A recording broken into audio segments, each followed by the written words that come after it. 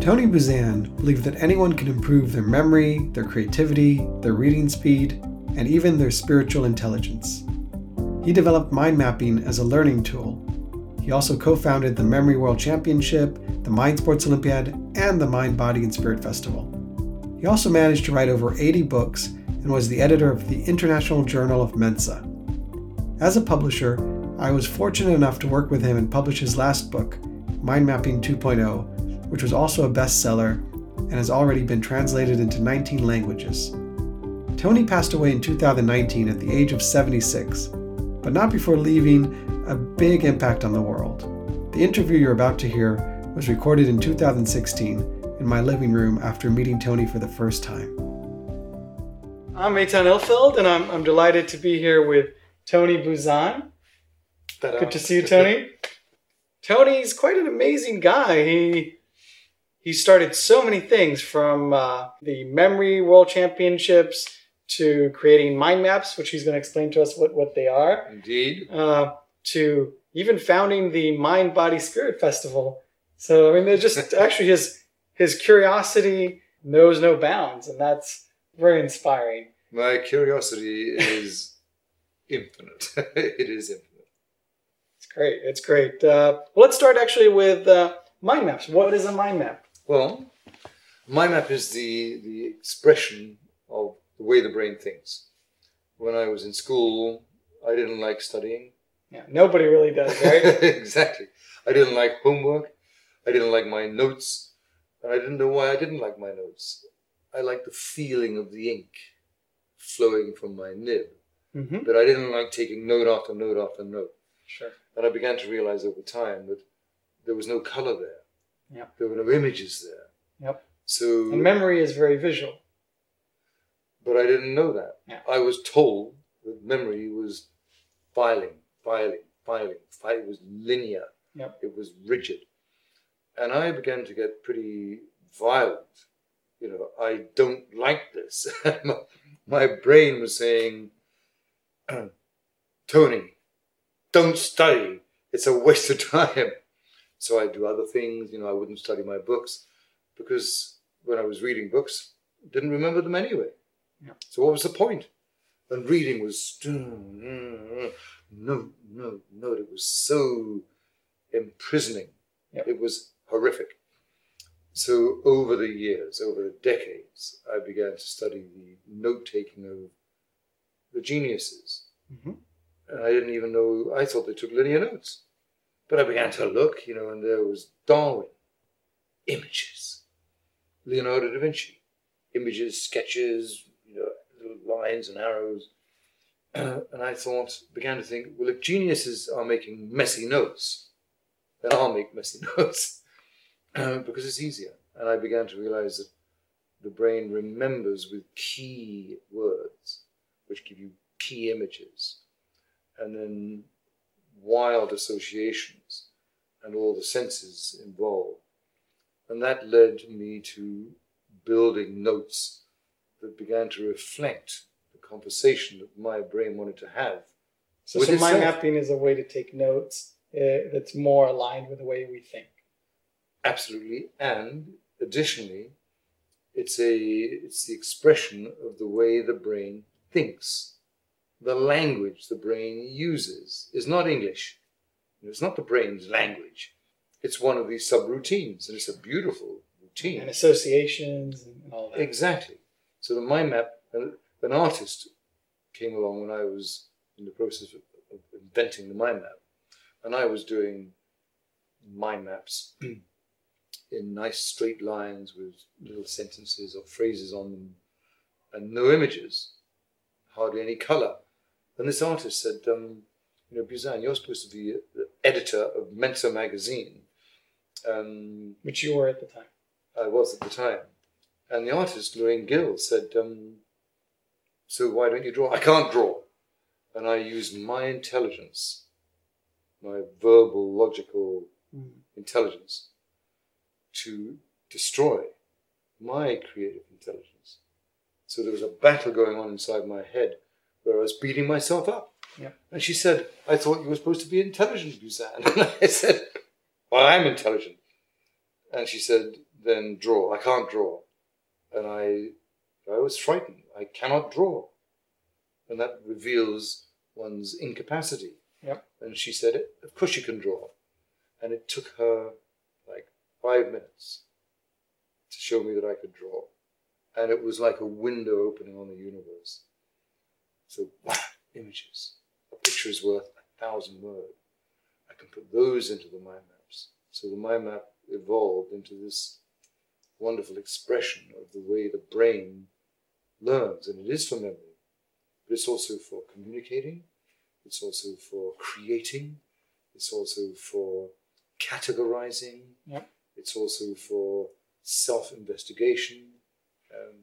You were mentioning that you use a similar technique with your students now.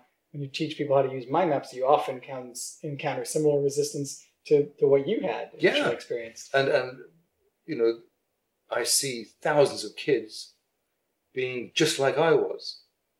You know, and I thought, my God, you know, you got 1,000 kids, and they thought and think like I thought. They thought they were stupid, and I thought I was stupid. And I began to realize that normal note-taking trained me, and I did use it far too much, trained me to be stupid. I trained myself to become unintelligent, and my memory to decline, my cognitive skills going down. And a lot of the educational systems were, and are, putting those children into these spirals, into the black hole of... Yeah, contemporary education obviously has a lot to learn. Indeed, indeed. So you also mentioned something about trying to get people to draw a butterfly if they think that they can't draw. And that's something kind of simple. Tell us about that. Well, I thought I couldn't draw a butterfly. And I was studying, obviously, Leonardo. And Leonardo was saying, you know, basically, I'm not an artist. That's not what I am. I am a student of nature. Yep. And I thought, wow, you know, far better to be a student of nature. And what do I, Leonardo, do? I observe, you know, I look and I see, and I study and I analyze. And when I've done that, I copy. So cheating. And I actually took that knowledge and drew a butterfly. And even as I was doing it, I was saying, I can't, because all the habits were in there. And by the time I had done what I couldn't do, there was this butterfly, and I really liked it. And I thought, my God, you know, I am an artist. So we all have the ability to draw. We're all artists. We're all creative beings. Exactly. And we were all ethical. We're all excited. We're all curious. I mean, obviously I am very curious. But look at a baby. I mean, am I more curious than a baby? No, I'm not. Watch a baby. Put it in their mouth. Check all these chemicals in there, you know, and have a look at it. Put it on my face just to see what it's like. How does it feel? You know, what does that knee feel like? What's this like? You know, okay, I eat that. Sure. This machine of curiosity, which is how it survives and learns. And the mind map just emerged. The mind map became, you know, because it's so organic. It has branches. It has images. It has key words. It has associations. It is like an animal. Mm-hmm. It's like a little animal. And when I did a mind map, I fell in love with it. You know, I thought, look at that. And it was almost, who did that? You know, I didn't do that. It just emerged. There it was. And when people began to learn mind mapping, the mind map was like a little friend. Kind of said, you know, I'm your friend. I'm your friend. You know, cuddle me, and I'm going to cuddle you, and you can remember better. You can think better. Well, that's the point, really. It's very useful. It's not just a beautiful thing, but actually, obviously, it can have lots of different exercises just in terms of raising awareness, but also it's a powerful tool to actually remember and learn. Yes. If you now said to me, Tony, you're intelligent, you're successful already, so you don't have to do mind maps anymore. You don't have to do them. If I had said yes, I promise I will never do a mind map again, I would be almost destroyed. So how often do you make mind maps?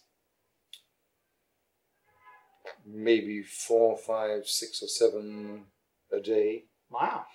Do you have any on you at the moment? Not in my bag, but next time I will Okay. show you them. Yeah. Because I do mind maps in my diary. Cool. Of course, when I'm planning a day, I'm not going list, post it. Sure. I'm doing this wonderful organic thing. I'm going to be writing in this book and that book. I'm going to meet these people. You've also developed, I understand, a very successful software program for mind mapping that people use. Yes, it took me years. When I'd invented it, or developed it in the early 60s through the early 70s. As soon as I created it, or it birthed itself, is probably a good expression. It birthed itself, and I thought, wow, I can use those, and I want it to be on a computer because it's so simple, it's so obvious. And I gave it to the top computer companies, Univac, IBM, during those days, and I said, I just want a software. And the guys went into it and they said, oh my God, it's so complex. And they would come with these kind of rigid. That's very graphical. Computers weren't that, no, graphical at the time. They right? weren't graphic at all. They often didn't even have a proper,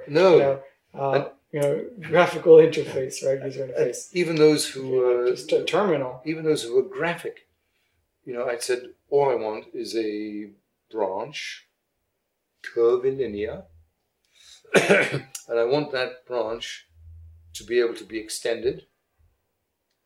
And eventually, anyway, it is a very great piece of software. Well, a team that came in who were superb mathematicians. This is when it was sold. Yep. And I said to the leader of that team, and people were saying, he's just into numbers. He's just into numbers. And I said, tell me, how did you get that curved branch? He said, it was like the wing of a bird. I was trying to get the mathematics to make it fly. Beautiful. That was the mathematician. Supposed to be into numbers. He was into the beauty of design and nature. And that's what a mind map is. And mind map is just more and more and more and more. And it got me into spirituality. Why did you start the Spirit Festival? Why? Because I thought that I myself had trained myself to be unintelligent. And here was this God-given gift, the brain and the self. And what a wonderful thing it was. And when I was teaching kids to do mind mapping, delinquent kids or kids who were ineducable would start to do a mind map. And you'd hear a child starting to do a mind map on its favorite subject or its hobby or sport or whatever. And the child would suddenly start saying, I'm smart. I'm smart. Wow. I like it. And the child began to discover itself. And it became far less violent because it wanted to explore the universe of its amazing mind. Yep. And so I became very spiritually inclined, I think. A child is very spiritually inclined. Well, it's naturally wanting to be part of the community, to be loved by its parents, to be successful. look, Daddy, look, Daddy, look. Please, Daddy, look at what I can do. Yeah. And when the child then gets the feedback, wow, child, well jumped into the pool. What a nice drawing you've just done. Tell me more. Try more. And the child, when it's doing well and knows that it's discovering itself, which is what it wants to do, then we need to support that. And that's not just standing there and saying, listen, kid, do this, make sure you get an A, make sure you get into university. Well, what does spirituality mean to you? I'm not sure I get what you mean by spiritual. Right. For me, spirituality is it's like the agglomeration of many concepts that blend and merge, like a mind map, right? So spirituality is based on love, and it's loving oneself. So you love yourself, because then you begin to discover what a miracle I am. Sure. This is almost impossible. Look at what this thing can do. Yep. Look at what this thing can do. Its ability to imagine, its ability to create is infinite. Whereas most people think, well, I can only do this, I can't do that. Sure. And the mind map, when you think of a mind map has branches. So spirituality is love, a heart, an image. And branches that branch off, main branches, main themes of spirituality are charity and generosity and giving and kindness and gentleness and strength and commitment and visionary and ritual and educating and teaching and loving everything. So you see a little insect and people go but when you know what that little brain is, it is phenomenal. That little flying insect, a fly. Yep. People say, oh, it's a fly. It's dirty. Flies are not dirty. They're incredibly clean. Watch every fly. Watch the fly. What does it do? Yeah, sure. All the time. All the time. Cleanliness. And spirituality is cleanliness of mind and body and spirit. That is cleanliness. And all the animals do that. And animals care for each other and care for themselves. It's amazing to watch. Watch the big killers. They're not killers in the pure essence. They love, they look after their kids, whatever, and when they need some food, then they get violent. But if three strong different animals, a lion, a wolf, a wolverine, have got the same piece of food, and they both come different angles, they do not jump in and say, yeah, me, yeah. Whatever. They look, and they are really spiritual. They will look at it, they will check the other two, and they think, oh, if I try and get that piece of meat there, that lion could, and damage me. Or the lion will look at a wolf or a wolverine and think, I could kill him. But they could take out my eye, they could break my... So why don't we just talk to each other and they will share the meat? Sharing is another wonderful spiritual energy. It's sharing. So when the opportunity of helping co-form mind, body and spirit, for me they were already always one. Yep. And the mind map itself, when you think of the branches, could you add a branch at the end of another branch?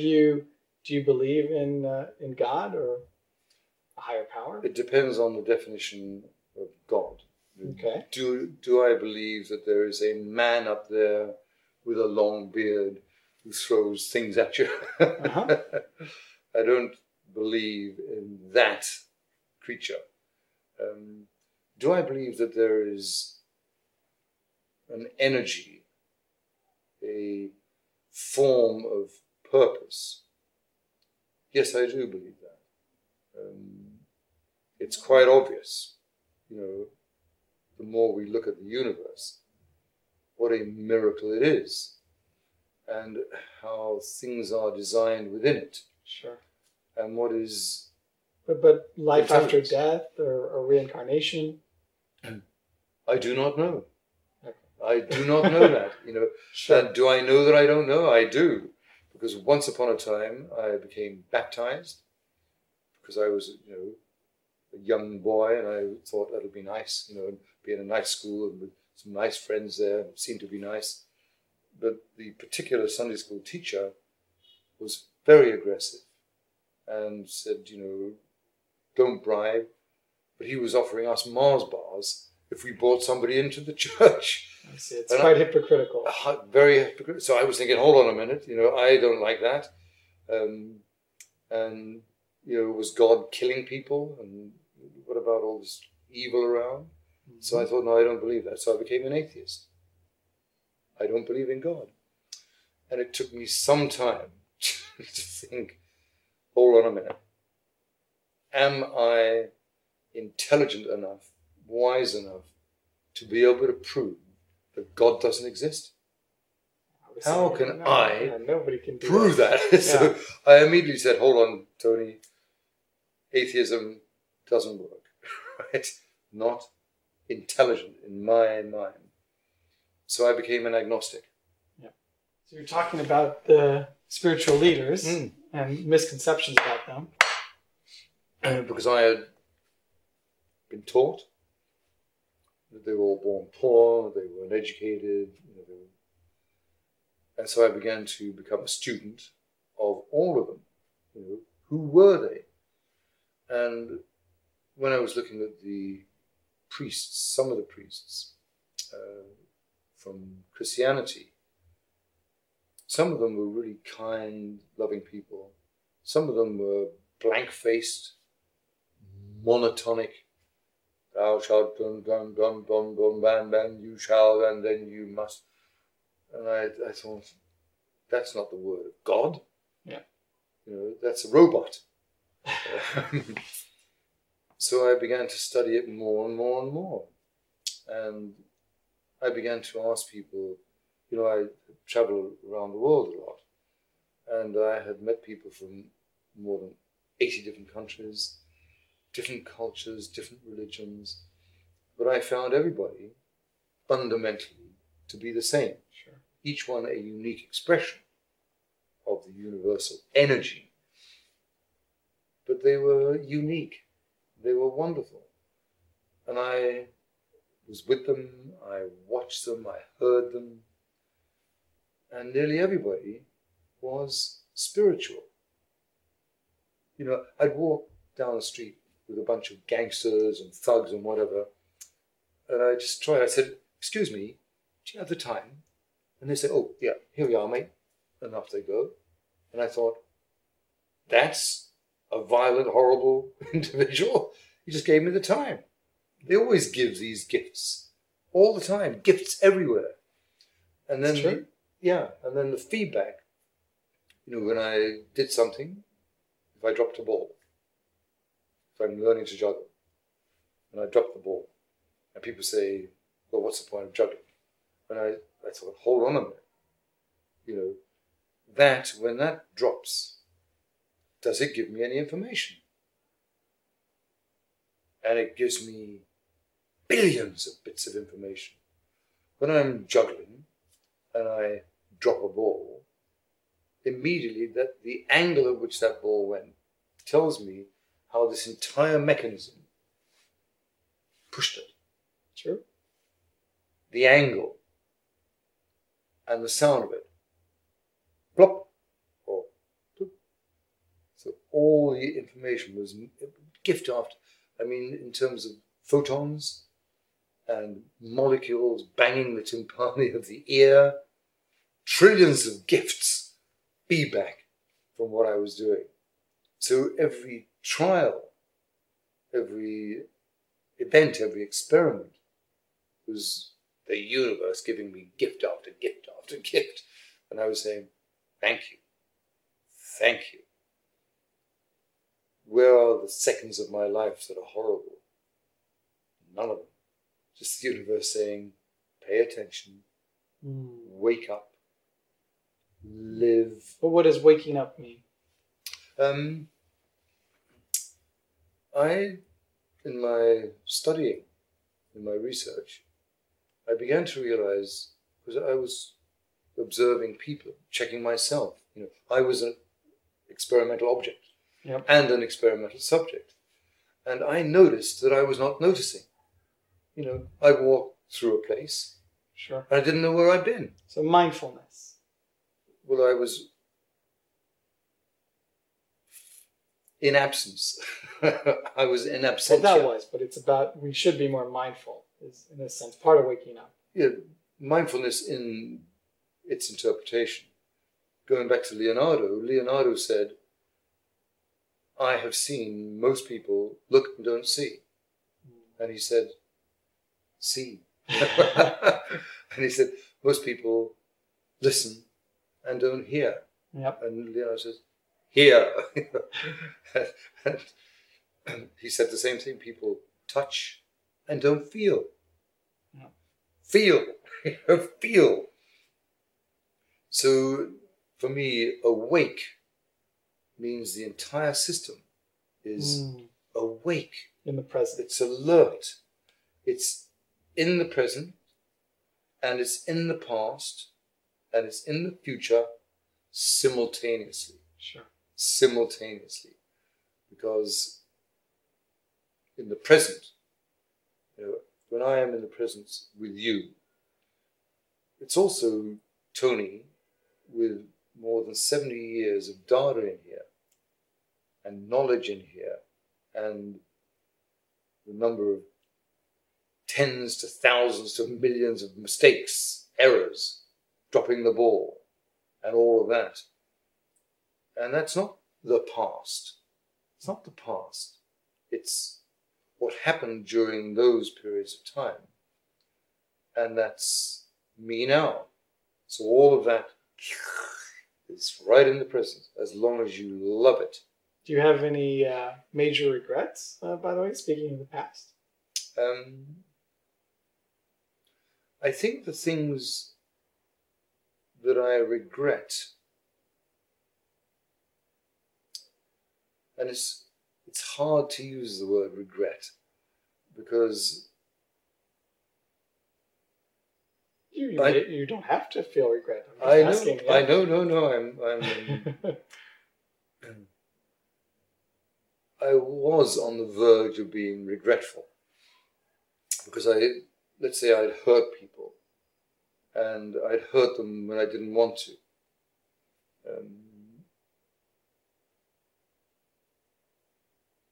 And then I thought, hold on a minute, Tony. When you hurt somebody and didn't intend to, that was something you didn't want to do, and you did. And therefore, from my internal perspective, I had done something that hurt, and I didn't want to do that.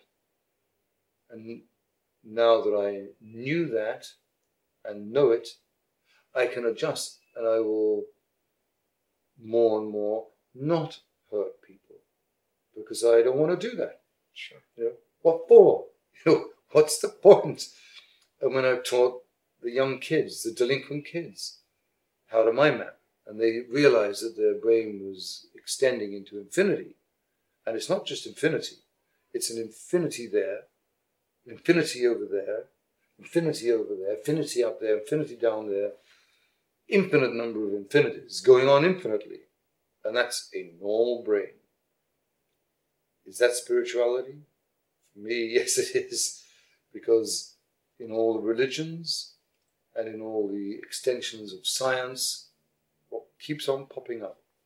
Infinity, infinite, beauty, infinite, infinity, infinity.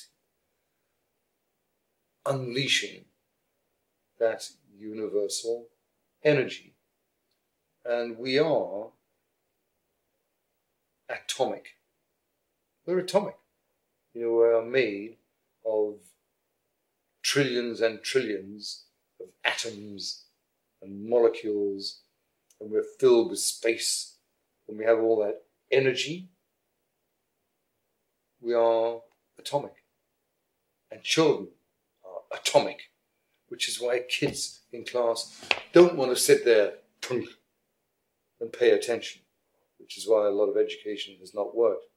Because this atomic machine wants to, and you watch them with a pen. You want to be active, you want to play. Want to play, want to be active, want to be expressive, want to be curious, want to experiment. Atomic machines, but infinitely capable. You're involved with an award that's given each year called the Brain of the Year. Yes. And today it was given to someone named Marek Kaspersky. Correct. And he's a great teacher, right? And that's today. And he's a great teacher. Yeah. And the Brain of the Year was an award because the brain was normally thought of as kind of a mechanical thing, and the brainy people were nerds, and the image of the brainy person was, and with thick lenses and a nerd. Yep.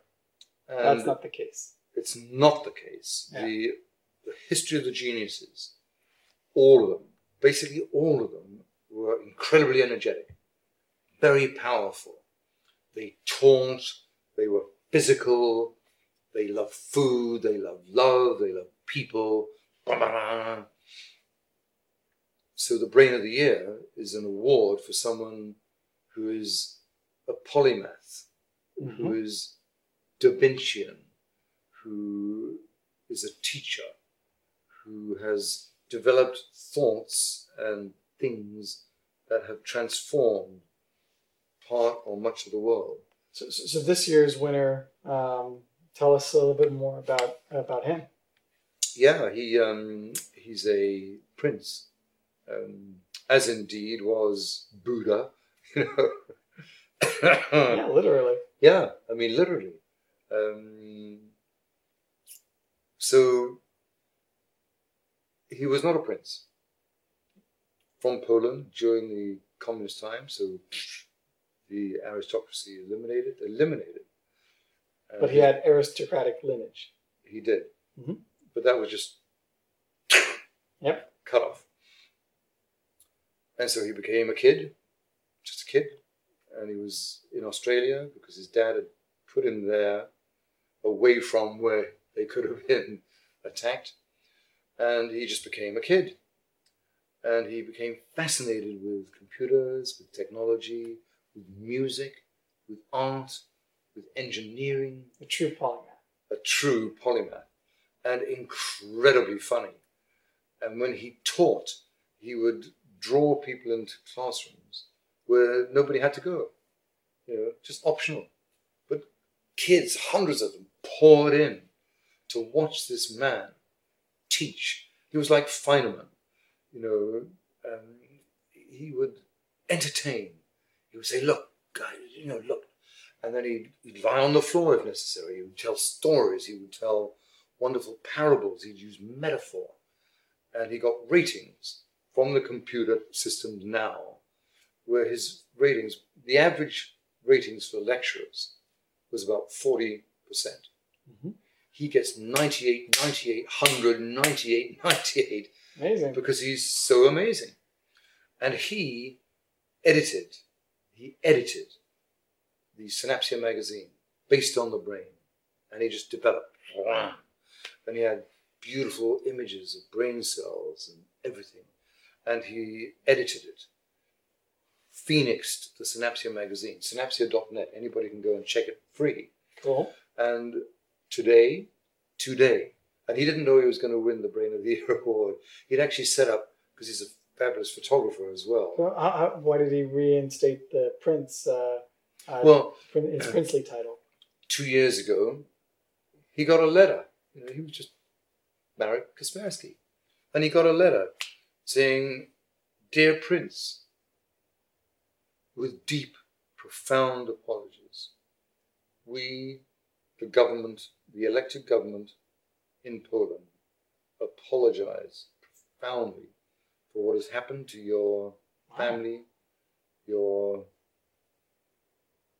entire clan. And we have deeply thought about it, and we are respectfully requesting, begging that you return. And here we give you your Princeton back. This is yours. Please, please be it, and use the energy that a prince has to help people, to teach people, to be an example, a beacon of excellence." Mm-hmm. And they just said, "Please, we want you back." And we checked with the people, and they want you back. Please come. And he thought about it, and he thought, what a wonderful opportunity to help tens of millions of people giving. So he's very spiritual, very ethical, and a fabulous teacher. So he won Brain of the Year, and he had set it all up because he's such a cameraman. He'd arranged all the photography that needed to be, to put it in Synapsia, because he really wanted to meet Brain of the Year. So, he didn't realize he was going to get the prize. He did not realize. So he was there to photograph the winner. Wow. And I announced it by explaining that the candidate who is now going to be given the Brain of the Year award is a polymath, does many wonderful things. And one of the things that he is an engineer, he's a teacher, he walks with me, he loves animals, he protects people, and he's a fabulous photographer. And he's set up all the cameras here to take the portrait of the Brain of the Year. So I said, the Brain of the Year this year is about to take many selfies. That's very cute. Then he kind of went click, click. Oh, what? He was totally surprised. And so the energy he's put into intelligence. And there's a cash prize with the award? No, just purely. No, it's okay. purely. Cool. And he was stunned, and he was truly amazed. Got something with you about the definition of being a teacher or something like that you wanted to talk about? Yeah. Please. Because for me, the most important profession on the planet is the teacher. However, around the world, the teacher is usually thought of as a low level. They often have very low salaries, right? Very low salaries. Often the lowest salary. Yeah. And people who fail in business or politics are told what? Go into education. Yeah. So it's the Sargasso of failures. I mean, horrendous. And so I became impassioned about, so if they're all getting low salaries, if they're down in the rankings, why? Yeah. What is a teacher? Maybe from love, maybe. Maybe from love. Maybe for the fact that they failed and they need a little salary anyway. Okay. Or they want to be employed. So I did research, and I thought, well, I'm going to check, what is a teacher? What is it? What does the society around the world think a teacher is? Yep. And most people don't know what a teacher is. And so I checked. And I checked the main sources of a definition of the most important profession. Google Dictionary. A teacher is a person who teaches, especially in a school. That's a bit self-explanatory, exactly. right? But it's circumlocution, isn't it? Yes. So that's what I mean. Yes. Yeah. Exactly. The Webster Dictionary.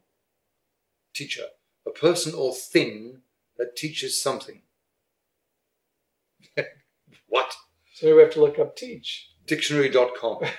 Dictionary.com. Teacher, a person who teaches or instructs, especially as a profession. Yep. The Oxford English Dictionary. Impart knowledge. A teacher is one who imparts knowledge to or instructs someone as to how to do something. Mm-hmm. This is a teacher. Cambridge Dictionary. Teacher, someone whose job is to teach in a school or college. The Free Dictionary. Teacher, whose profession, whose occupation is teaching others, especially children. Collins Dictionary. Okay, well, we get the idea. So, that's the last one. Person whose occupation is teaching others, especially children. Okay. So that's the teacher. Yeah. So around the planet, the teacher is not understood, and the profession is not understood, which is why the intelligence and the spirit and the mind and body of the children is undermined. Dare one say it, destroyed, starved. And the teacher needs to be re-understood. What is a teacher? Mm-hmm.